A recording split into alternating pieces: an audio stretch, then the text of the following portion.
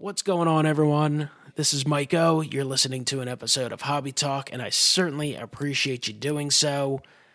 I recorded an episode with Phil, aka Filmington, a little over a week ago. Generally speaking, I get these episodes up within 24 hours or so.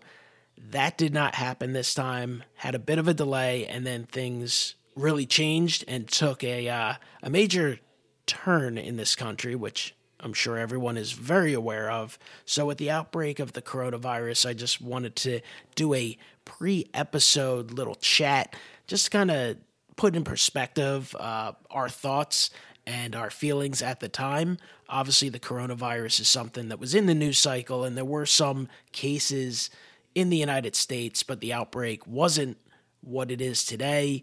Obviously, there are a ton of health concerns, a lot of changes and restrictions throughout this country. The economy has changed. Sports are delayed.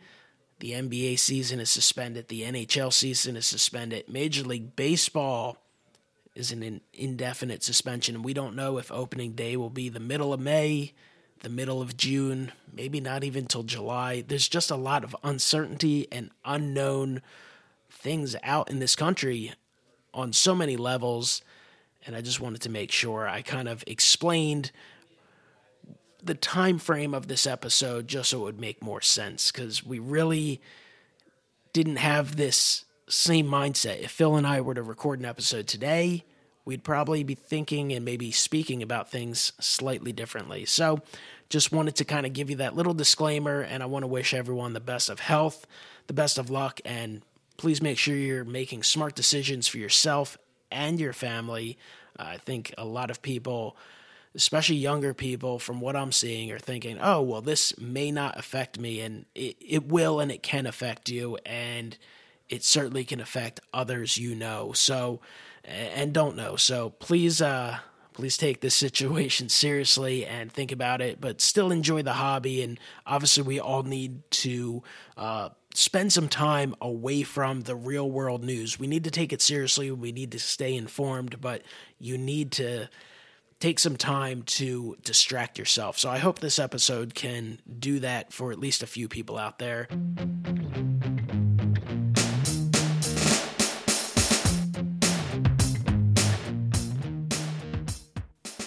What's going on, everyone? Mike O back with another episode of Hobby Talk. Thrilled today to be talking to Filmington, bringing some quality content, quality cards. Phil, welcome to the show. Thanks, Mike. Happy to be here. It should be a lot of fun, a ton of interesting topics. It's an exciting, interesting time in the hobby. Sometimes you kind of have to pinch yourself to say, hey, is all this really going on? But before we get into that, Phil, you're well known on YouTube as Filmington. You also do some stuff on Instagram, and you're pretty active in a lot of Facebook groups. Is that all correct? Yeah, it is. Definitely started with YouTube, had a lot of fun making content. That was about a year and a half ago. And then I found out about all these awesome Facebook groups where you can kind of find out more about specific cards, who's buying, selling, trading. And recently, I was probably long overdue to start up an Instagram account, but it's been another great outlet for me to show off my cards. And I've been able to make some deals outside of eBay, which is always great. Yeah, Instagram has never been my personal favorite, but it is obviously very popular. You could probably make a case that it's the easiest to grow on Instagram. I feel like I don't even try on there, and you constantly get notifications of new followers, but they do have a really good setup where you can do short video clips. The photographs, you can flip through really quick if you have just a few brief moments. I really do like the way you can message people kind of back and forth. It's super easy, and that lends itself really well to kind of making deals with cards, whether they're trades, sales, and different situations like that. Indeed, like you said, very low effort in order to kind of build your image. Now, I haven't been able to maximize, I guess, my potential from Instagram. Maybe I should figure out, how to better market the Filmington brand. But like you said, it's been pretty easy to accumulate quite a bit of followers from that platform. So let's talk a few minutes about your YouTube channel real quick before we dive into all this card stuff, because we could go on for hours about everything going on there. You said you jumped on to the YouTube community, got involved in cards about a year and a half ago, and you've certainly built up quite the following. You're very active, checking out other channels. What kind of helped you propel yourself into doing some YouTube videos? And I do know one product you came up with that has helped exponentially grow that platform for you. Yeah, well, like you said, that the Rookie Card Explosion Box is a repack / subscription product that I launched back in January of 2019. And that's when I was very, very new to the YouTube platform. I would attribute most of my success to that product, as well as my recent speculation series where I go into some of the prospecting and stuff. But back to the subscription product. Basically, when I joined YouTube, I was watching some of my favorite YouTubers at the time, SilverJackify being one, and I saw the idea for a subscription product because it was already out there. There were a couple companies or offerings at the time known as Loot Locker and Card Crate, and lower end, maybe about $30, $35 price point. But I saw what was a great idea, but I didn't agree with the execution. And I thought to myself, how could I bring something to the marketplace that is something that I would rather watch get opened, and I would think that people would rather open themselves.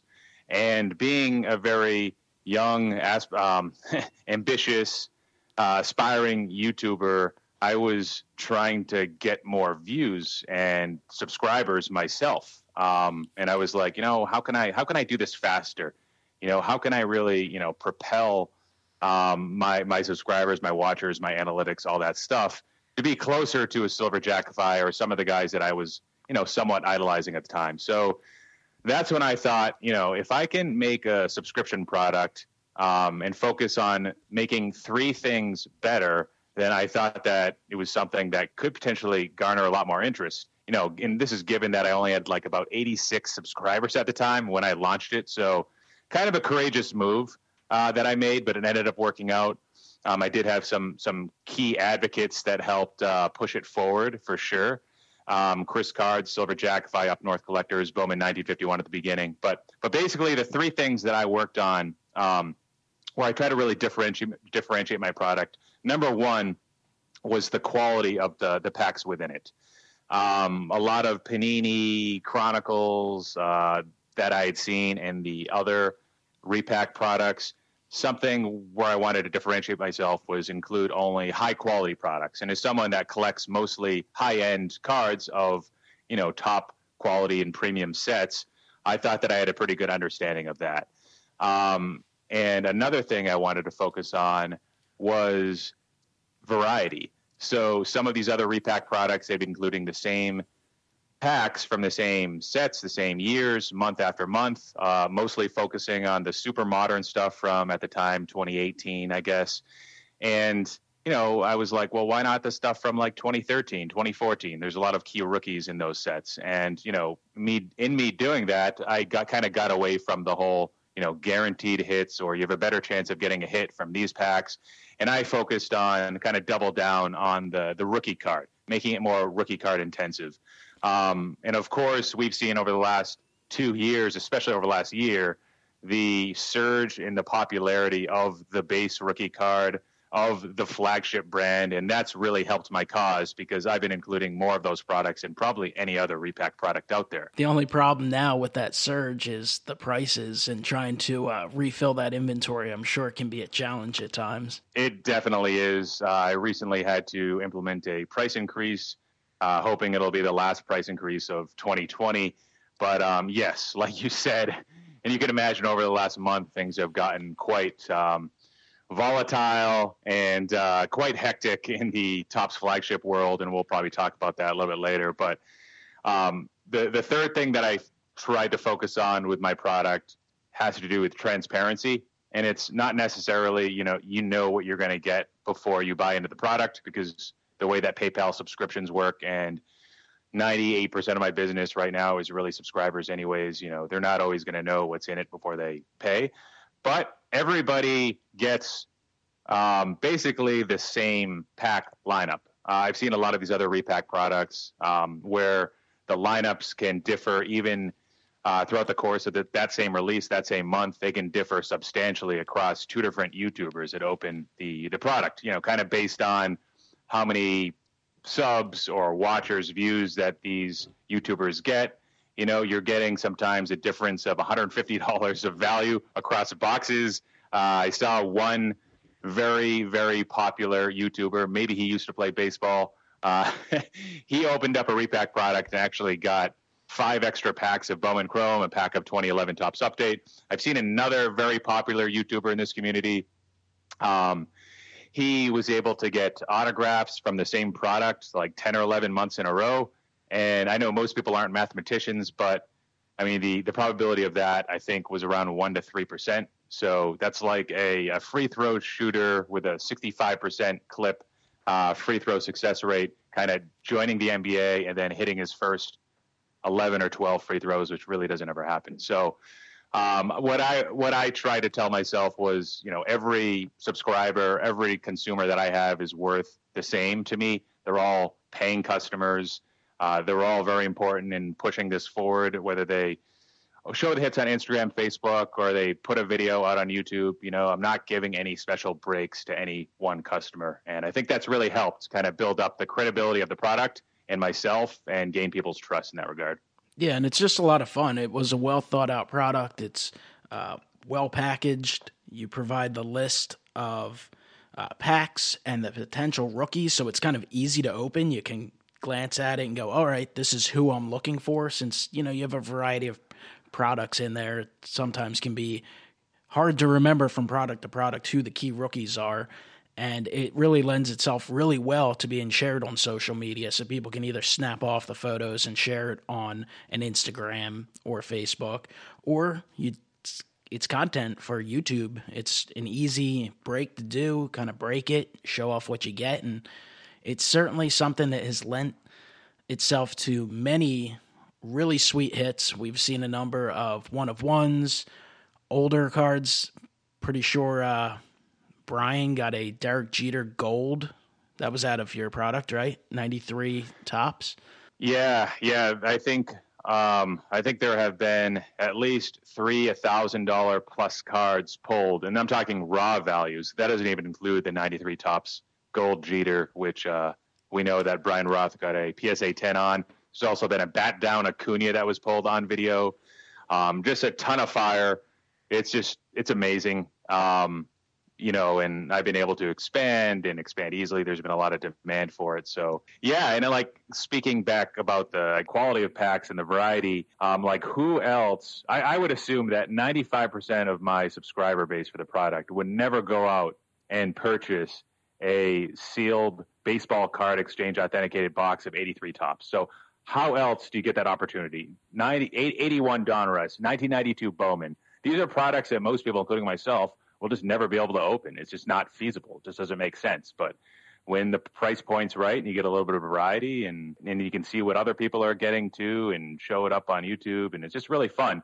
So the way I see it is, most people, it seems that they extract about like $30 of value just from the fun, just from the chase. So it doesn't always amount to the hits you get. Of course, that's always great.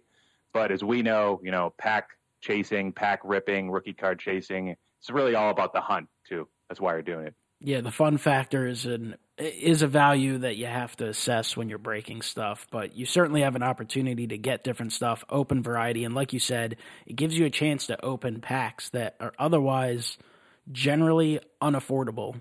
To buy the full box, really pricey, big time gamble, and you really don't want to buy individual packs of those products, generally speaking, just from random people on eBay and such. So I do think it's been a fantastic repack product. I'm not someone who's always been a fan of repack products. I mean, you see kind of these cheap repacks in your local Walgreens or Targets. They're usually fairly low quality. I understand from time to time someone will get something cool out of them, but that's pretty infrequent. And there's just a lot of other repack products out there that are probably more of a money dump, whereas I think your product is well worth it, but it's tough to get because those subscriptions are pretty filled up, generally speaking. Yeah, I think over the last 3 weeks, I've only lost one subscriber. So my retention rate is definitely at an all-time high, probably in the 98 to 99% range. So yeah, it's one of those things where I could probably expand again, whether that's another 36 or even another 72 boxes. But got a baby coming, and there's some economic tensions that I'm trying to see if, what happens with that. But there's a chance I could expand again. We'll see. We'll see what the future holds. You never know. You always have that opportunity to expand. It'd be a lot easier to just expand at some point rather than kind of expand too quickly and then tell some people, you know what, I'm going to scale back, so you're out of luck. So I would just probably keep going the way you're going and see how things play out from there. Yeah, with the subscription model, having most of my business from subscribers, I can't just start cutting people off like you said. So that's one of the reasons why I've been very, very, disciplined on when and how much I expand. So we'll see what happens with the general markets and the economy in this country. But for right now, the modern baseball card market is surging nonetheless.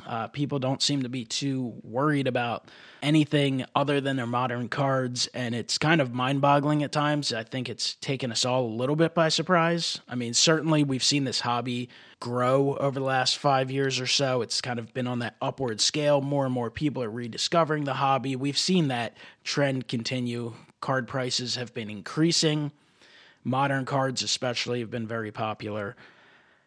This winter, I felt like was the first time in the last few years where we really didn't see much of a dip. Maybe there were a few cards here and there that dropped in price a little bit, but generally speaking, not much of a dip. I don't think either of us, and I'm not trying to speak for you, but I don't think either of us thought that we would see an escalation in price that we have, especially over the last couple weeks.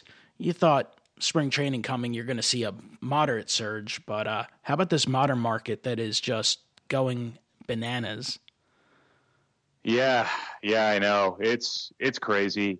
I do a weekly show. I do it twice a month. It's a weekly show, though, a local show where I set up and sell. And I think we broke 2 attendance records back-to-back weeks recently. And this is a show that's been going on for at least 30 years. So we're talking, not just the peak of this generation, but also the generation that preceded it when, before the MLB players strike. So I would say that up till 2 or 3 weeks ago, the peak kind of made sense to me. The surge in interest preseason, and it was a little bit different than usual in that we didn't see the normal drop, whether that's between 10 to 25% of all players in the offseason when collectors start to focus on football, and then usually after the Super Bowl picks back up. So I'd say that it was a little bit different this year from the get-go in that we didn't really see that same drop across all players. We actually saw an increased interest in younger players between the ages of 21, 23, even some key prospects. Baseball America's top 100 list definitely helped that as well. But Ronald Acuna, Fernando Tatis, Gleyber Torres, Juan Soto, those types of players, along with Luis Robert and others, they started to get pretty expensive between late November to mid-January. And then, as you know, over the last 2 or 3 weeks, the increased interest in flagship rookies across key names like Ronald Acuna, Pete Alonso, Tatis, Bellinger, Yelich, even Trout, which doesn't really surprise me, which might actually be disconnected to the others in regards to the impetus to what caused that. But that's been pretty crazy. I talked about in a recent video, Cody Bellinger, his prices were up, depending on, where your baseline is, between 3 to 4x on the US 50 swinging Topps Update rookie in a PSA 10. That's just crazy. Cody Bellinger, okay, maybe he was a bit undervalued. This is a guy who's on the Dodgers, great market, probably the second best in baseball. He won a Rookie of the Year. He almost won the MVP twice. He's had a 15 cumulative WAR across his entire career. He's a great defender.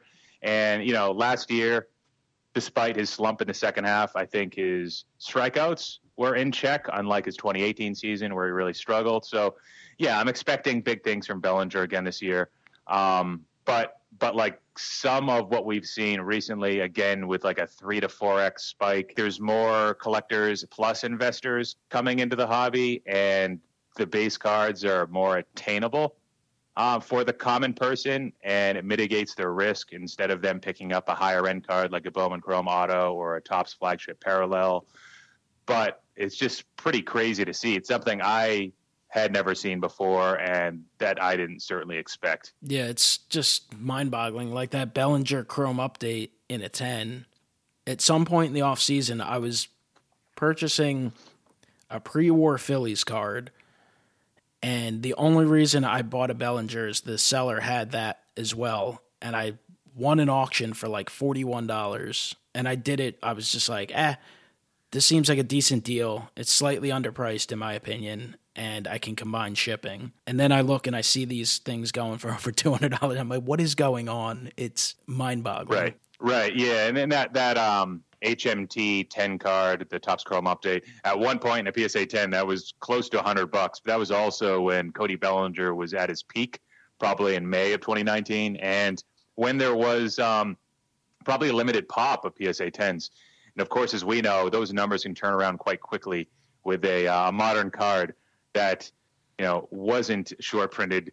And it's crazy to see it come back and now be about $200. Yeah, you're always going to see the bump in the pop reports. Once a card starts gaining attention and people see those prices, I think we saw it with a guy like Matt Chapman, a guy who had limited cards graded because he's a smaller market, not well known by your moderate collector, and his prices were pretty high, and then people start sending all their Matt Chapmans in to get graded, and then it kind of floods the market to a bit of a degree.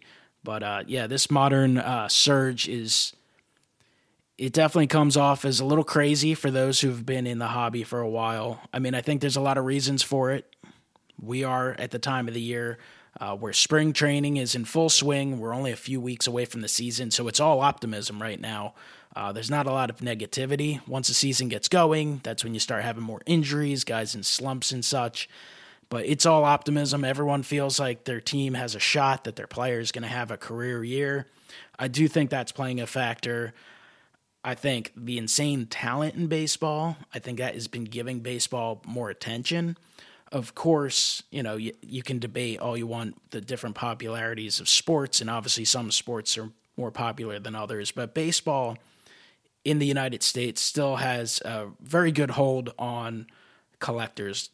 A ton of collectors from baseball, and people are realizing and recognizing the immense talent that we have in the game right now, and these guys are just incredible players. So I think that's drawing a lot of attention. I do think that Astros scandal, it may be a negative for the Astro individuals, but I do think that spiked some people's interest in baseball as well. And of course, influencers in social media, whether they be an ex-Major League pitcher who's making YouTube videos and bringing in a huge audience, and he's bringing in people who maybe weren't involved in the hobby that are finding him through Twitter and such, or a guy like Gary Vee who just brings a whole another group of people into the hobby, people who, follow him on social media, and now they're getting involved. I do think we have people coming into the hobby at a very high rate, whether they be in here to collect or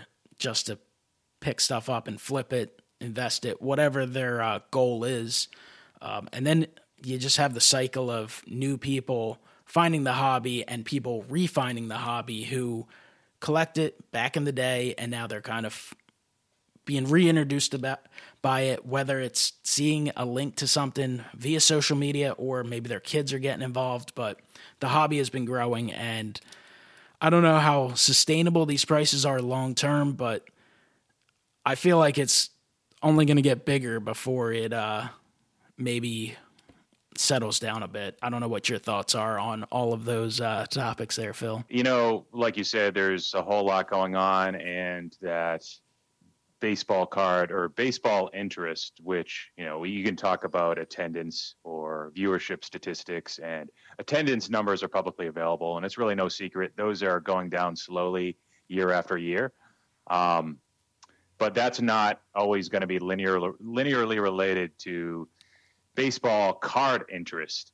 And I know, based on my experiences at shows, based on the amount of messages that I'm fielding through Instagram there's a lot of beginner questions. There's a lot of newbies, whether they're people, like you said, they're either ones that found interest in cards or rediscover their interest when they were younger. Probably more likely, I feel like most people that I'm finding did have some passion for cards when they collected at a younger age during the 80s or 90s. But the prices of today, are they sustainable? I still am not sold on the Topps flagship prices of right now, with PSA 10s, the most recent surge. But even if they are to fall back a little bit, and even if it is just a short-term plateau and then they go back up again, say next year, I think that would be still very positive for the hobby.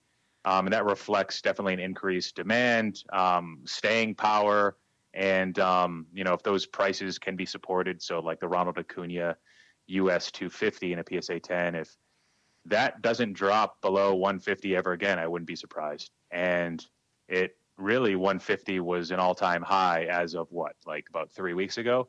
So, and now they're selling for about 220, 240. So I think they could maybe come back a little bit. Something I've noticed is that this sort of price surge hasn't really trickled into the Bowman Chrome first autographs as much. My viewpoint is that those are still going to also be the holy grail cards along with the Topps flagship rookies. And I think over time, Bowman Chrome first autographs are not going to be cannibalized completely by flagship.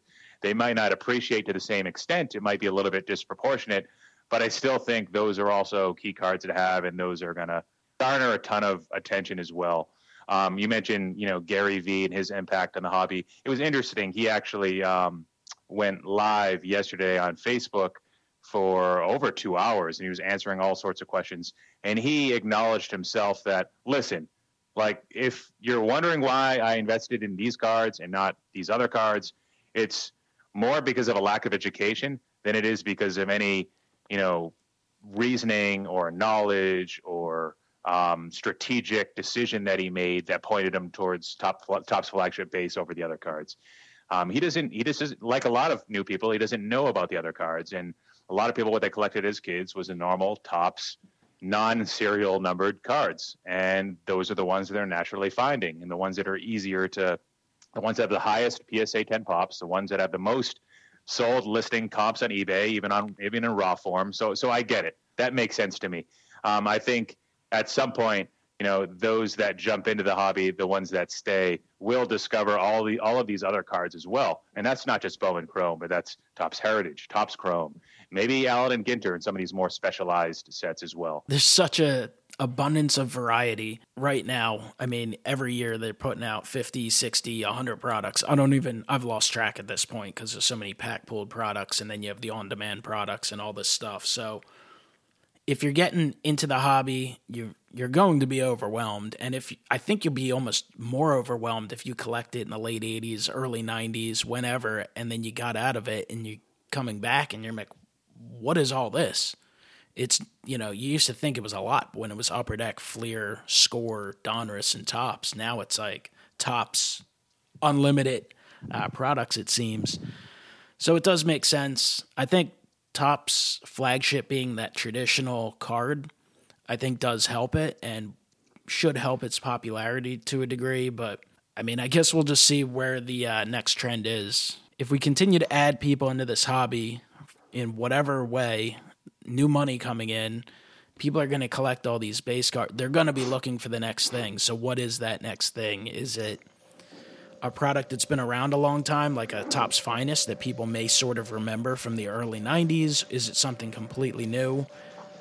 I guess we'll find out at some point. It should be interesting, though. It's going to be fascinating to see where the hobby goes from here. It's hard to imagine some of these prices escalating anymore, but something tells me they may. Yeah, I wouldn't be surprised. Like you said, I mean, it's been cool to watch the hobby evolve even over the last 3 or 4 years. You see brands like Topps Chrome Sapphire come out, and the amount of popularity like they've been garnering is just ridiculous. I know you had a chance to pick up a couple of those from 2018. I bet you probably wish you kept them sealed. Actually, you did pull a nice Acuna auto, if I remember right. I did hit the Acuna auto. I never hit that base card. I certainly wish I did, but it's too late for that now, I guess. I think the last price I saw one of those base Acunas go for was like 7,500 or something ridiculous. Yeah, I could have got them for 3,500 in January, December. They were around 2,000 or 3,000 for quite some time, and then all of a sudden they just doubled, just like boom. And some of that was probably commensurate to the increased or the spike of the Series 2 short print bat down as well. That probably helped. But you brought up earlier a little bit ago about the amount of talent that's in baseball today and how that's affecting prices. And I would say from firsthand experience, I got back into the hobby back in like 2014, 2015. And then I took some time off and I collected a little bit on the way, picked up a few cards each year, probably up till 2018 is when I got back into it hard in the middle of the summer. And that is because I noticed Acuna, I noticed Soto. First thing I did was check eBay and I'm like, okay, these guys are legit. And I tried to play the game like, okay, well, Ronald Acuna, he's sort of in the shadow now of Juan Soto because Juan Soto probably had the stronger start. And I was trying to play the game of let's buy the guy that's lower, and it worked out really well.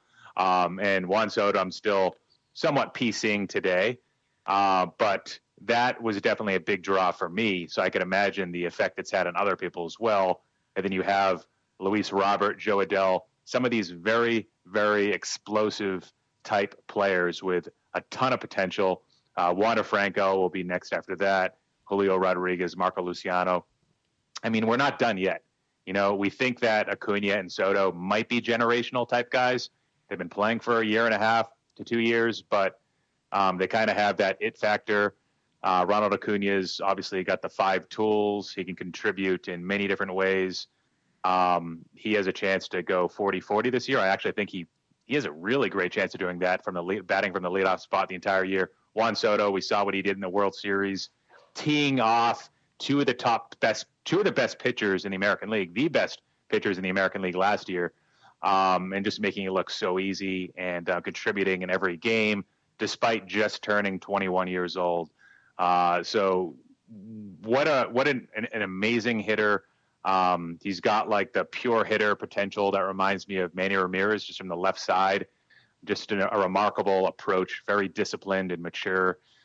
Just awesome to watch these guys, and it really makes me more interested in baseball too than I had been before. Yeah, they're just so good, and I guess it's the times that we're in is going to play a factor. Guys can be better nutritioned, healthier, work out better. They're able to study film and such, but it's hard to expect a slowdown in the amount of talent we have going forward. Acuna and Soto are both unbelievable.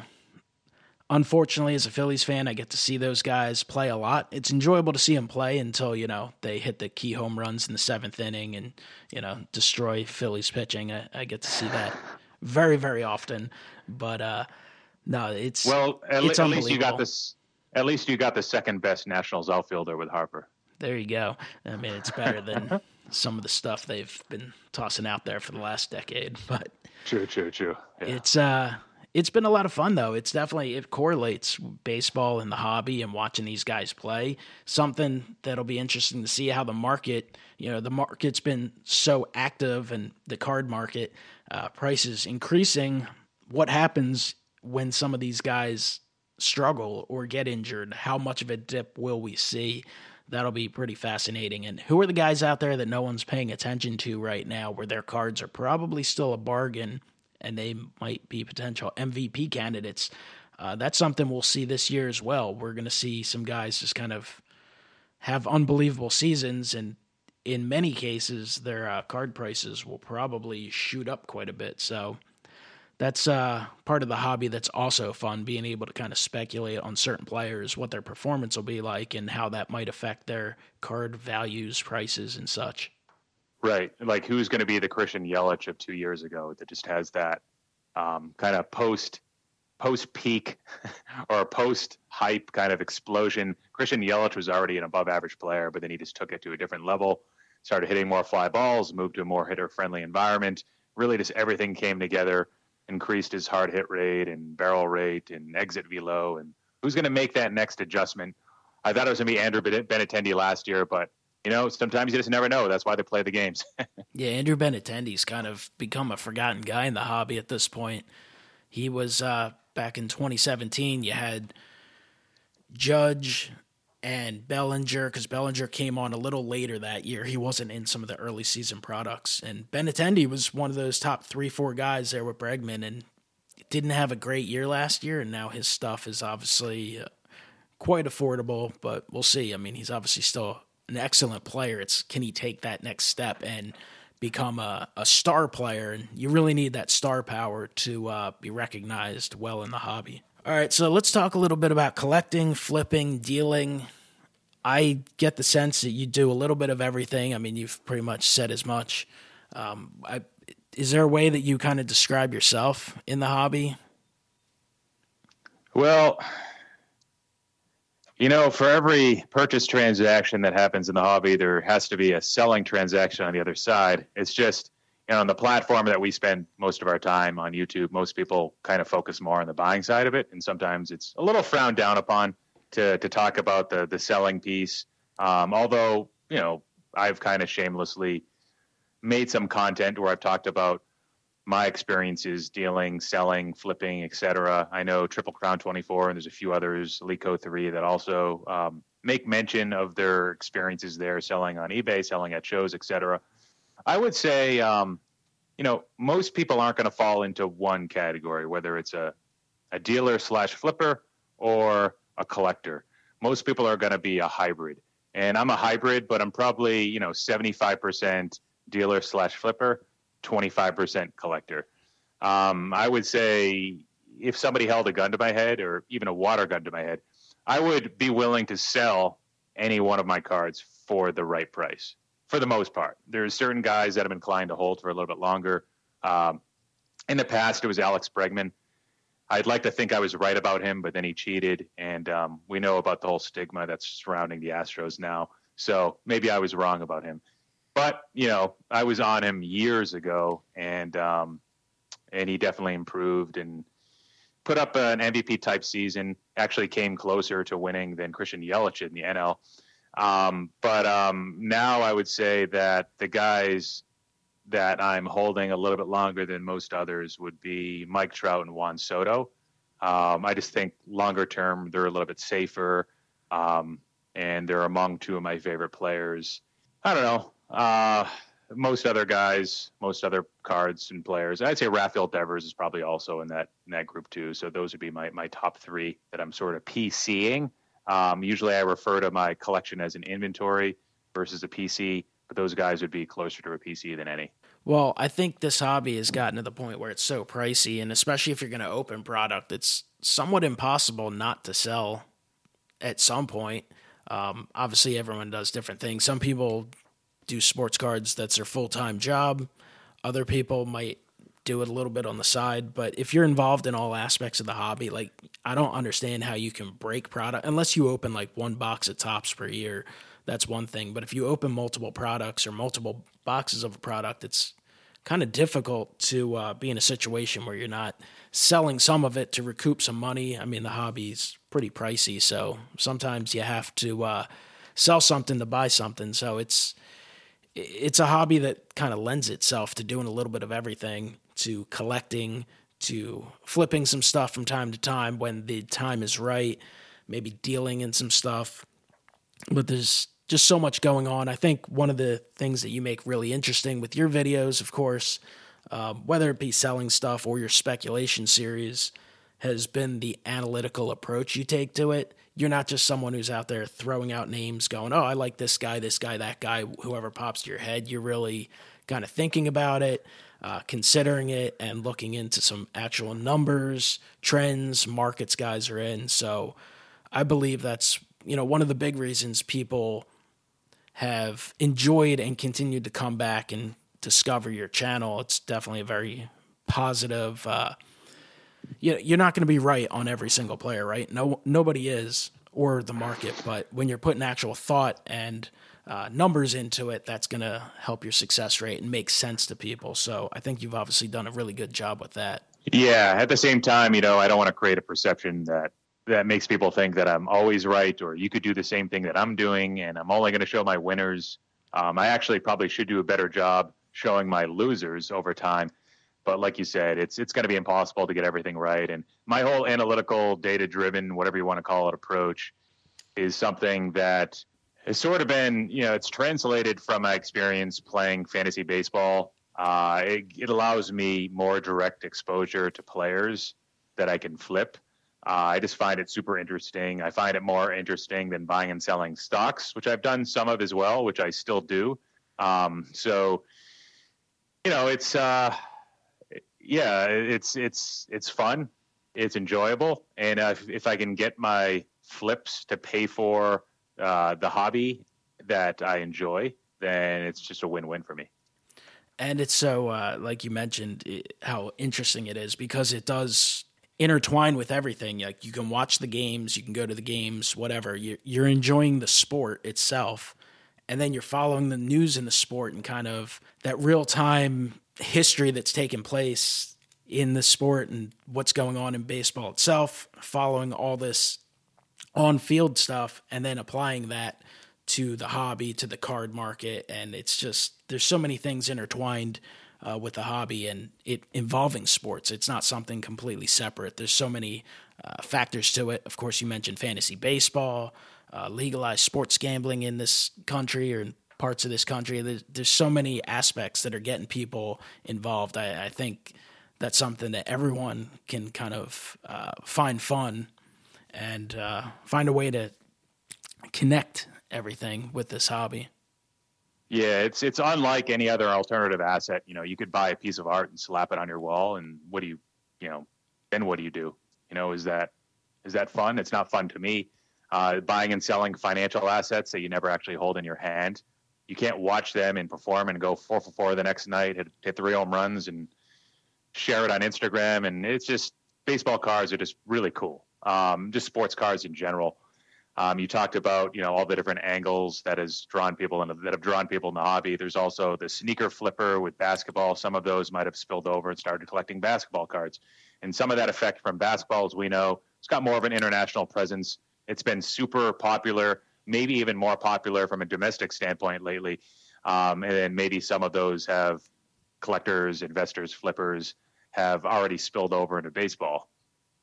Yeah, the basketball market, which I am aware of, but I do not actively follow because I'm just not a basketball guy, but that market is insane, and it kind of goes to show maybe where the baseball market can even move to if it becomes popular enough. Obviously, basketball, you have a little more star power on an individual player basis with basketball, and like you said, that international market is pretty stellar.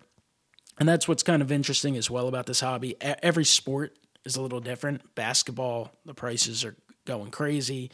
Baseball, you still have that, I don't know whether it's just the history of it, but whatever's keeping baseball really strong. Football, despite how popular that sport is, the hobby is strong, but an individual player values seem like they're not on par maybe with the other sports. Obviously, quarterbacks might be a different story, but other players just don't seem to have that holding standard. So it's just interesting to kind of follow how these things are all moving in different directions while being part of the same hobby. Yeah, it certainly is. With football, you could probably equate it to many different things. There's always going to be a higher risk of injury. There's always going to be the issue with probably shorter average careers with key positions like running backs, probably causing that. And it's not that football hasn't done a great job marketing itself. It's arguably done a better job than Manfred's been doing with the MLB, but it's not always going to be 100% correlated with the strength of the sport itself. So, well, I think a big factor too is the perceived value of items. People want to own and buy items that have value. And there's always going to be outliers, and some people say, I don't care if my collection's worth nothing or whatever, but generally speaking, people want to own things that are valued for whatever reason, just to feel good about it, to have some sense of security that they can move those items in the future should they need to, or maybe to leave it for a loved one. But I do think having a strong market is always important for any type of hobby, you see things that lose value over time, and next thing you know, nobody wants them. It's like something like starting lineups, for instance. Like I grew up on starting lineups. I still like them. I have a handful that I collected over the years, but like right now you look at it, there's no market for starting lineups. They're just perceived as something that's not really worth anything, even though there might be some actual value in it. The cards themselves, if you can get high grades, actually have pretty solid value. They're tough to get, but once something gets a stigma of having no value, I think that can harm the collectability to a degree of it. So I do think it's important to have a strong market, and I feel like that's almost the case with football singles right now. A lot of people it has that stigma. It's like, all right, these guys, these legend quarterbacks, Tom Brady, Drew Brees, they're going to have value that's sustained. But these running backs, well, as good as they are right now, in 3 years, they're not going to have any value. So do I really want to invest my time and hard-earned money in them? And for a lot of people, that answer is no. And I think that's what kind of can hurt that sport particularly. All right, let's talk a little bit about grading. What are your thoughts on grading right now? Because obviously that is the trend in the hobby. PSA is the most popular right now, whether it's the registry, whether it's the resale prices, PSA 10s in particular. Even though PSA has had some issues in the last year, they've been involved in a whole bunch of issues, trimming issues, allegations.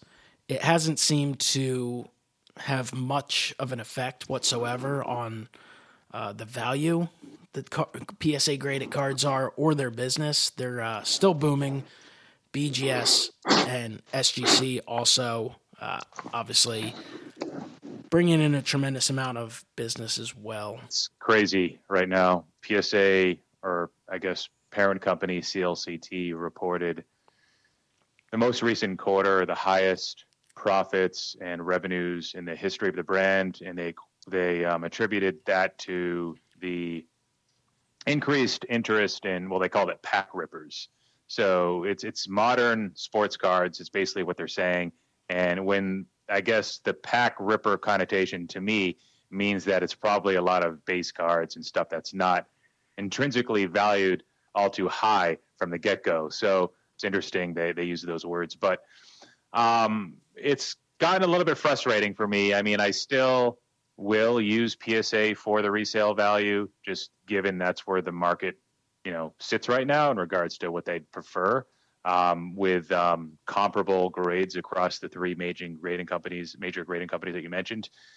But 5 months, 5.5 months now for bulk orders.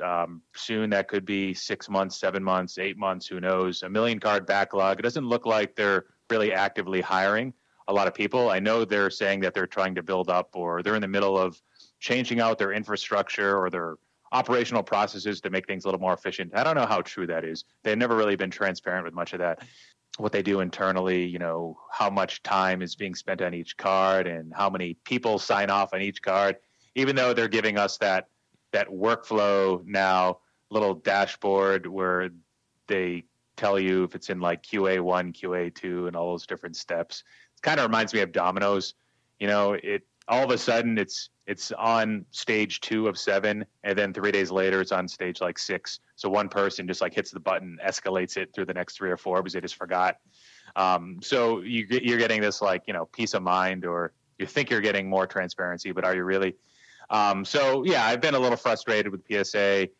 I've started to use some services where I can get my cards back quicker, whether that's regular or express. And I'm at the point where I'm considering, with bulk orders, maybe using a different service. Now with Beckett BGS, I don't know if you heard, but they recently took away their guarantee on turnaround times. I'm not sure how many services that affects.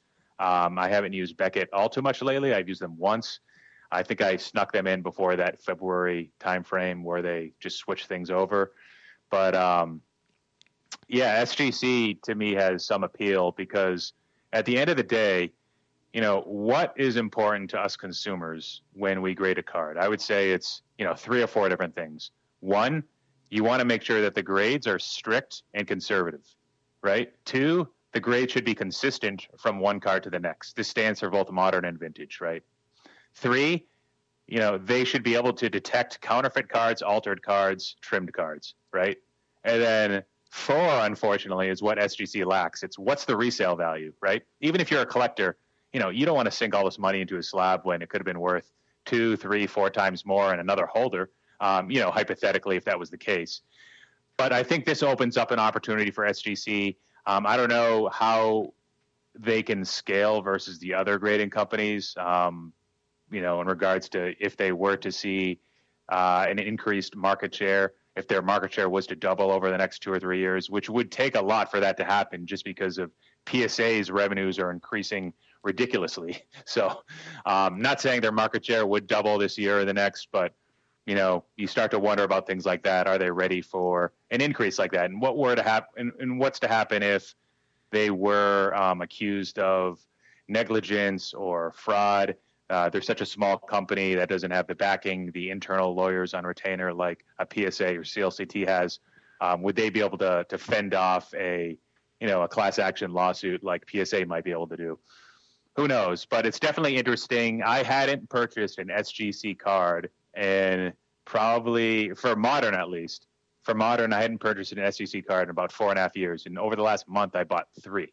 So kind of shows like where I'm heading, and I know a lot of other YouTubers like Alico3, Nolan, they're starting to push SGC a little bit more as a viable service, starting to show that they're submitting some cards through there and giving their feedback on what cards they got versus what they thought they deserved. And SGC, it's never been knocked for being too loose on the grades it gives out. It's never been knocked on, as far as what I've seen, on being inconsistent. The slabs, from what I can tell, people like the way they look generally. For most generations of cards, of course, most known for pre-war, especially if the card's over 100 years ago, pre-1920. Now, 50s, 60s, some people like the way they look in SGC holders, some don't. Modern cards, the black gasket, I'm starting to really like it. It's really the label where I think they need a little bit of help. I don't know if there's a magic bullet solution, but I would say that that's most people's gripe now with the aesthetics of SGC. Yeah, I think SGC's been around long enough. They've been around long enough, and I do trust their grading, and I think they've done a good job over the years. I do believe they will continue to become more popular because they're one of the big 3. They're not going to be as popular as PSA or even Beckett right now, and a lot of that has to do with that resale value. But I do think with some bigger people pushing it, I know Gary V's sent some stuff to them. He's talked about SGC a little bit.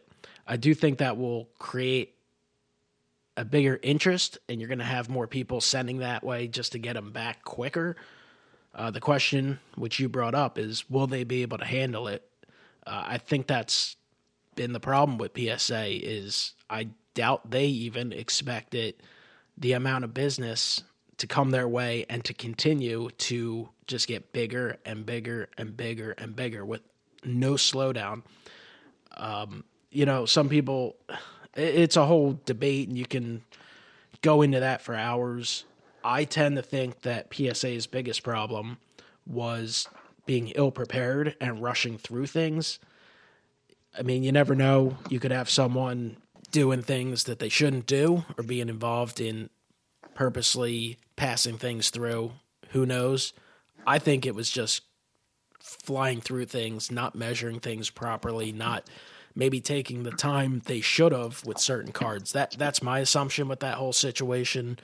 And you think even now, like being so backlogged, like how do you ever catch up when you have more stuff coming in every day? You have more stuff coming in than you can get out.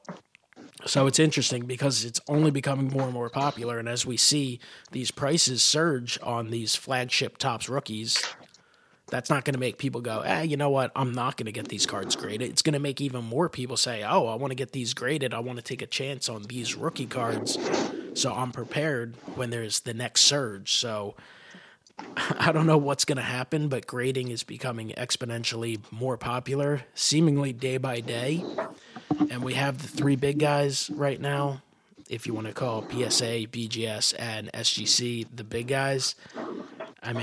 Is there room for a fourth big grader? I'm sure there certainly is, but will people trust it enough? Will it have that value? I mean, can you turn that around that quick? Seems unlikely to me. I feel like we're kind of with these three companies for right now.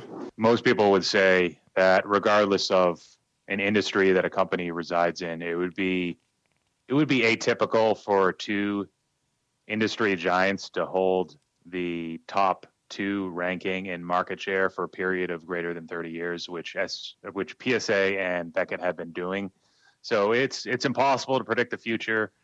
But right now, over the next 3 to 5 years, I don't see another alternative coming in. I mean, we've seen so many different mom and pop type grading companies try to establish themselves. It's almost like somebody sitting on a handful of like junk wax, bought a slabbing machine, and was like, yeah, GMA, let's like give myself all these tens and try to resell these for triple or 4 times what they're worth. You know, no knock on GMA. They're just the one that stands out to me most in regards to probably the name that I see the most of the independent third-party grading companies. If BCCG doesn't qualify as one of those, really strange that that's still under the Beckett umbrella. But SGC, they have probably the best chance of biting into some of the market share of the other two big guys, but naturally there's going to be some growing pains for them too. Yeah, and you mentioned the Beckett news, which I did see a few weeks ago, and I feel like it's only a matter of time before PSA comes out with something similar. I mean, as of now, they're basically ignoring all their turnaround times anyway. I have a card that was for 8-day service that was logged like February 17th or something. We're recording this on March 10th, and it hasn't moved one bit. It was logged, and it's in the research. It's like, it's one card, it's 8 days, and it's had zero movement. Now, I'm assuming it's going to have some movement in the next few days. Maybe that's a bad assumption on my part. But whether it's 8-day, 20-day, 40-day, or 85 days, I mean, if it feels like they're not even considering turnaround times right now as they try and move through things. And, you know, we haven't heard a whole lot about them potentially expanding and such. So I don't know what's going to happen, but it feels like it's going to get worse before it ever gets better with PSA. But at the same time, people are all about those PSA slabs. I would say value is probably the number one reason. Registries definitely plays a role, but less of a role than it used to, because the trend right now in the hobby is definitely towards modern, especially with grading. Mm-hmm. And, you know, I like the PSA slabs the best personally, but it's all about the quality of the grading as well. So I can live with SGC slabs. I don't mind them. I'm not as huge of a fan as some other people, but I do like them. Yeah, I'm looking at an SGC slab right now next to PSA, and a lot of it is just what we're used to seeing and uniformity within one's collection. PSA has done a great job at making a very sleek slab and making improvements on the tamper-proof quality. Beckett hasn't improved the quality of their slab in quite some time. It feels rigid in your hand, which is nice, but at the same time, it's the same exact design as what they probably had about 10 years ago. It probably hasn't changed that much. Yeah, Beckett just feels so big. Beckett has always felt big and bulky and sharp to me for whatever reason. SGC, I guess their holders are a little bit wider, correct? They're a little bigger in size. Yeah, I think, and then PSA has like some waterproof stuff going on in the back too. But PSA is just really exploiting their current industry position, taking advantage of the leverage that they have, acting in somewhat of an oligopoly where you have two big giants and nothing else. Very similar to Comcast, Verizon, you know, trying to deal with those companies, not getting the customer service that you want, not delivering on their promises. It is quite frustrating, but you know, there's a bunch of, for lack of a better term, sheep or followers, and we're followers and sheep as well. It's going to take kind of us to mentally escape from our, you know, first preference being PSA for PSA really to ever want to change anything. So I guess what would help PSA improve is for SGC actually to gain some market share. So that would be good for all of them, I think. So there you go. Filmington endorses sending all your stuff to SGC. Let's make PSA recognize. We'll see what happens with that. It's been a fun episode. Just want to wrap it up real quick with some thoughts on sealed wax. Obviously, wax is constantly being opened. You see brand new products getting ripped by breakers all the time and just people enjoying the hobby. Therefore, it feels like there's less sealed wax than there used to be. That might not be true, but it feels that way, at least when I think back to the younger days of collecting in the late 80s and such, where there's still probably pallets of sealed wax somewhere. We've seen some increased values in sealed wax, especially products that feature key rookie cards. The prices have just soared. What are your thoughts on the sealed wax prices? Like, do you expect them to continue to hold, to rise? What are some thoughts on some of the key products out there that are still sealed, where we see more and more open? Maybe they get placed in a rookie card explosion box and get broken. Maybe people take a chance at breaking some big stuff, but there's always stuff being opened and prices seemingly rising. Yeah, well, there's the sealed wax prices of products from years ago, and then we have an issue, of course, with the prices of hobby products increasing. You have distributors that are increasing their commissions, getting more greedy, holding back products. I'm seeing it from shop owners, from people that have the brick and mortar rights to be able to get those products for a little bit cheaper from distributors or from Topps directly. They're complaining about the amount that they're getting, the prices that they're getting it for. They don't actually blame Topps or the manufacturers like Panini directly. They're more blaming the middlemen, the distributors that are taking more of that cut. But talking about the sealed products, from some of the ones I include in the rookie card explosion box, for instance, like 2013 Topps Update, 2018 Topps Update, which right now, hobby boxes of that, good luck finding one for under $400. And these could be easily found January of 2019 for $50 to $60. What I've seen, because as you know, I'm buying quite a bit of wax for the rookie card explosion box, the Topps flagship brands, those products have just gotten out of control. Even 2017 Topps Update, I was talking with Alico3 the other day. Hey, do you have any of this? And he said that it was selling for $40 for a long time and nobody was buying it. But now it's up to $140, about 40% since the Cody Bellinger price spike that we've seen over the last 3 weeks with his US 50 swinging rookie.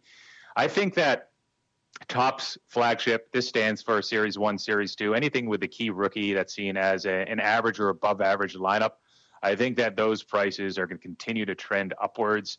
As you know, the more people that open it, the harder it is to find it, the more the prices will go up. That's even independent of the demand changing of the underlying players within it. What I've noticed, though, is that there's some Bowman products from years ago, like 2014 Bowman Draft or 2013 Bowman Baseball, even 2016 Bowman Baseball. Hobby products of that, they haven't moved as much. Some of it might be because they're more hit-oriented and they have redemptions, which expire usually 2 to 3 years after the product comes out. But some of it is because I think, and it's not because of the first Bowman Chrome autograph card being any less desirable, because it is still very desirable.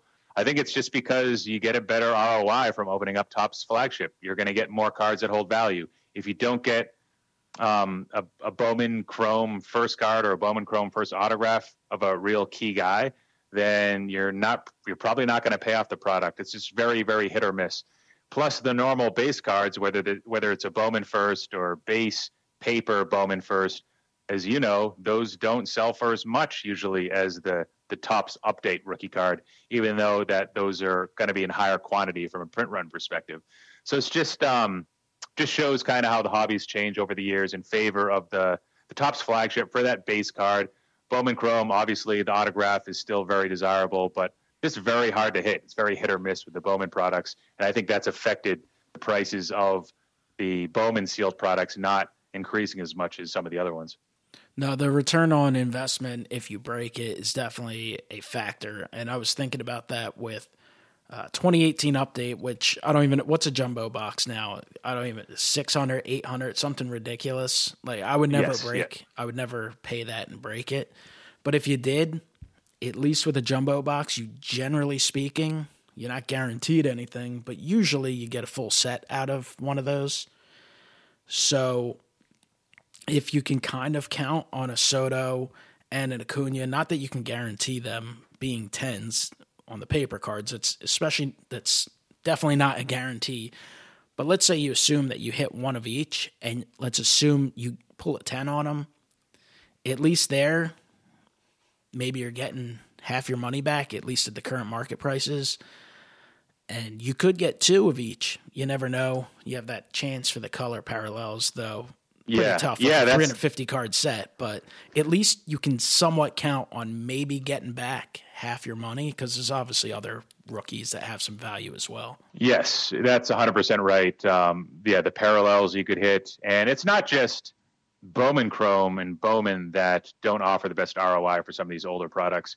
But as you know, because you open up a lot of wax more than I do, Topps Chrome, Topps Heritage, the ROI just isn't there with some of these products, especially years later when more and more get opened and the price kind of spikes unjustifiably so. And then, you're looking at the same hit cards and the same percentages of getting and not getting those hit cards. Yeah, if you do a Topps Chrome jumbo box and you get your 5 autographs, if you break it when it comes out at a reasonable price, you get 5 losers, if we'll be so bold. Maybe you get $25 for those 5 cards, $5 a piece.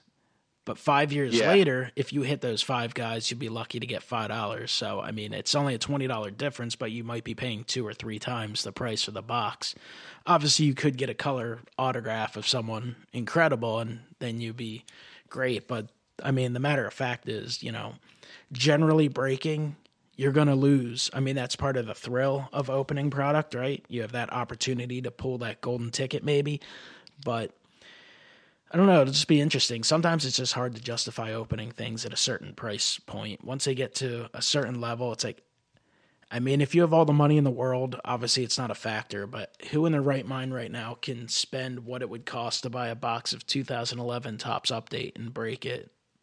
And it's like, if you don't get a color parallel Mike Trout, you're destroyed, like you're bankrupt. Like, how do you do it? I know. Yeah, it's interesting to see the disparity over time when you look at like 2018 Topps Update and what it would take to actually pay off that box versus a product that's a lot more difficult to find at this point, not just because they printed about a quarter of what they printed versus 2018, but because there's been so many more open to it's that 2011 Topps Update box. If you buy that, keep it sealed. Just keep it sealed for about 10 years and then figure out what you want to do with it. Don't open it.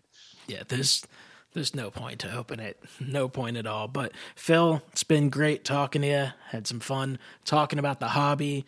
Obviously, this hobby is going crazy right now, and it'll be interesting to see how things play out, what the baseball season has to offer, what the upcoming National in Atlantic City, pending it taking place, depending on, what's going on with the health of this country. I mean, we'll see if they're allowing large crowds to gather. It's just going to be interesting to see the hype going there. That's a part of the year where we have a lot of hobby hype, and the hobby's in full swing now. So I think it's going to be a very entertaining and fun hobby scene for the next couple years for sure. So great talking to you, and let me know if you have any final thoughts right now. No, I just like to thank you for the opportunity of being on this podcast, and also looking forward to the National if I can make it, hoping to make it if it is occurring, like you said, and it's going to be a real exciting year for the hobby, I think. All right, everyone. Appreciate you listening to this episode of Hobby Talk. Have a great one.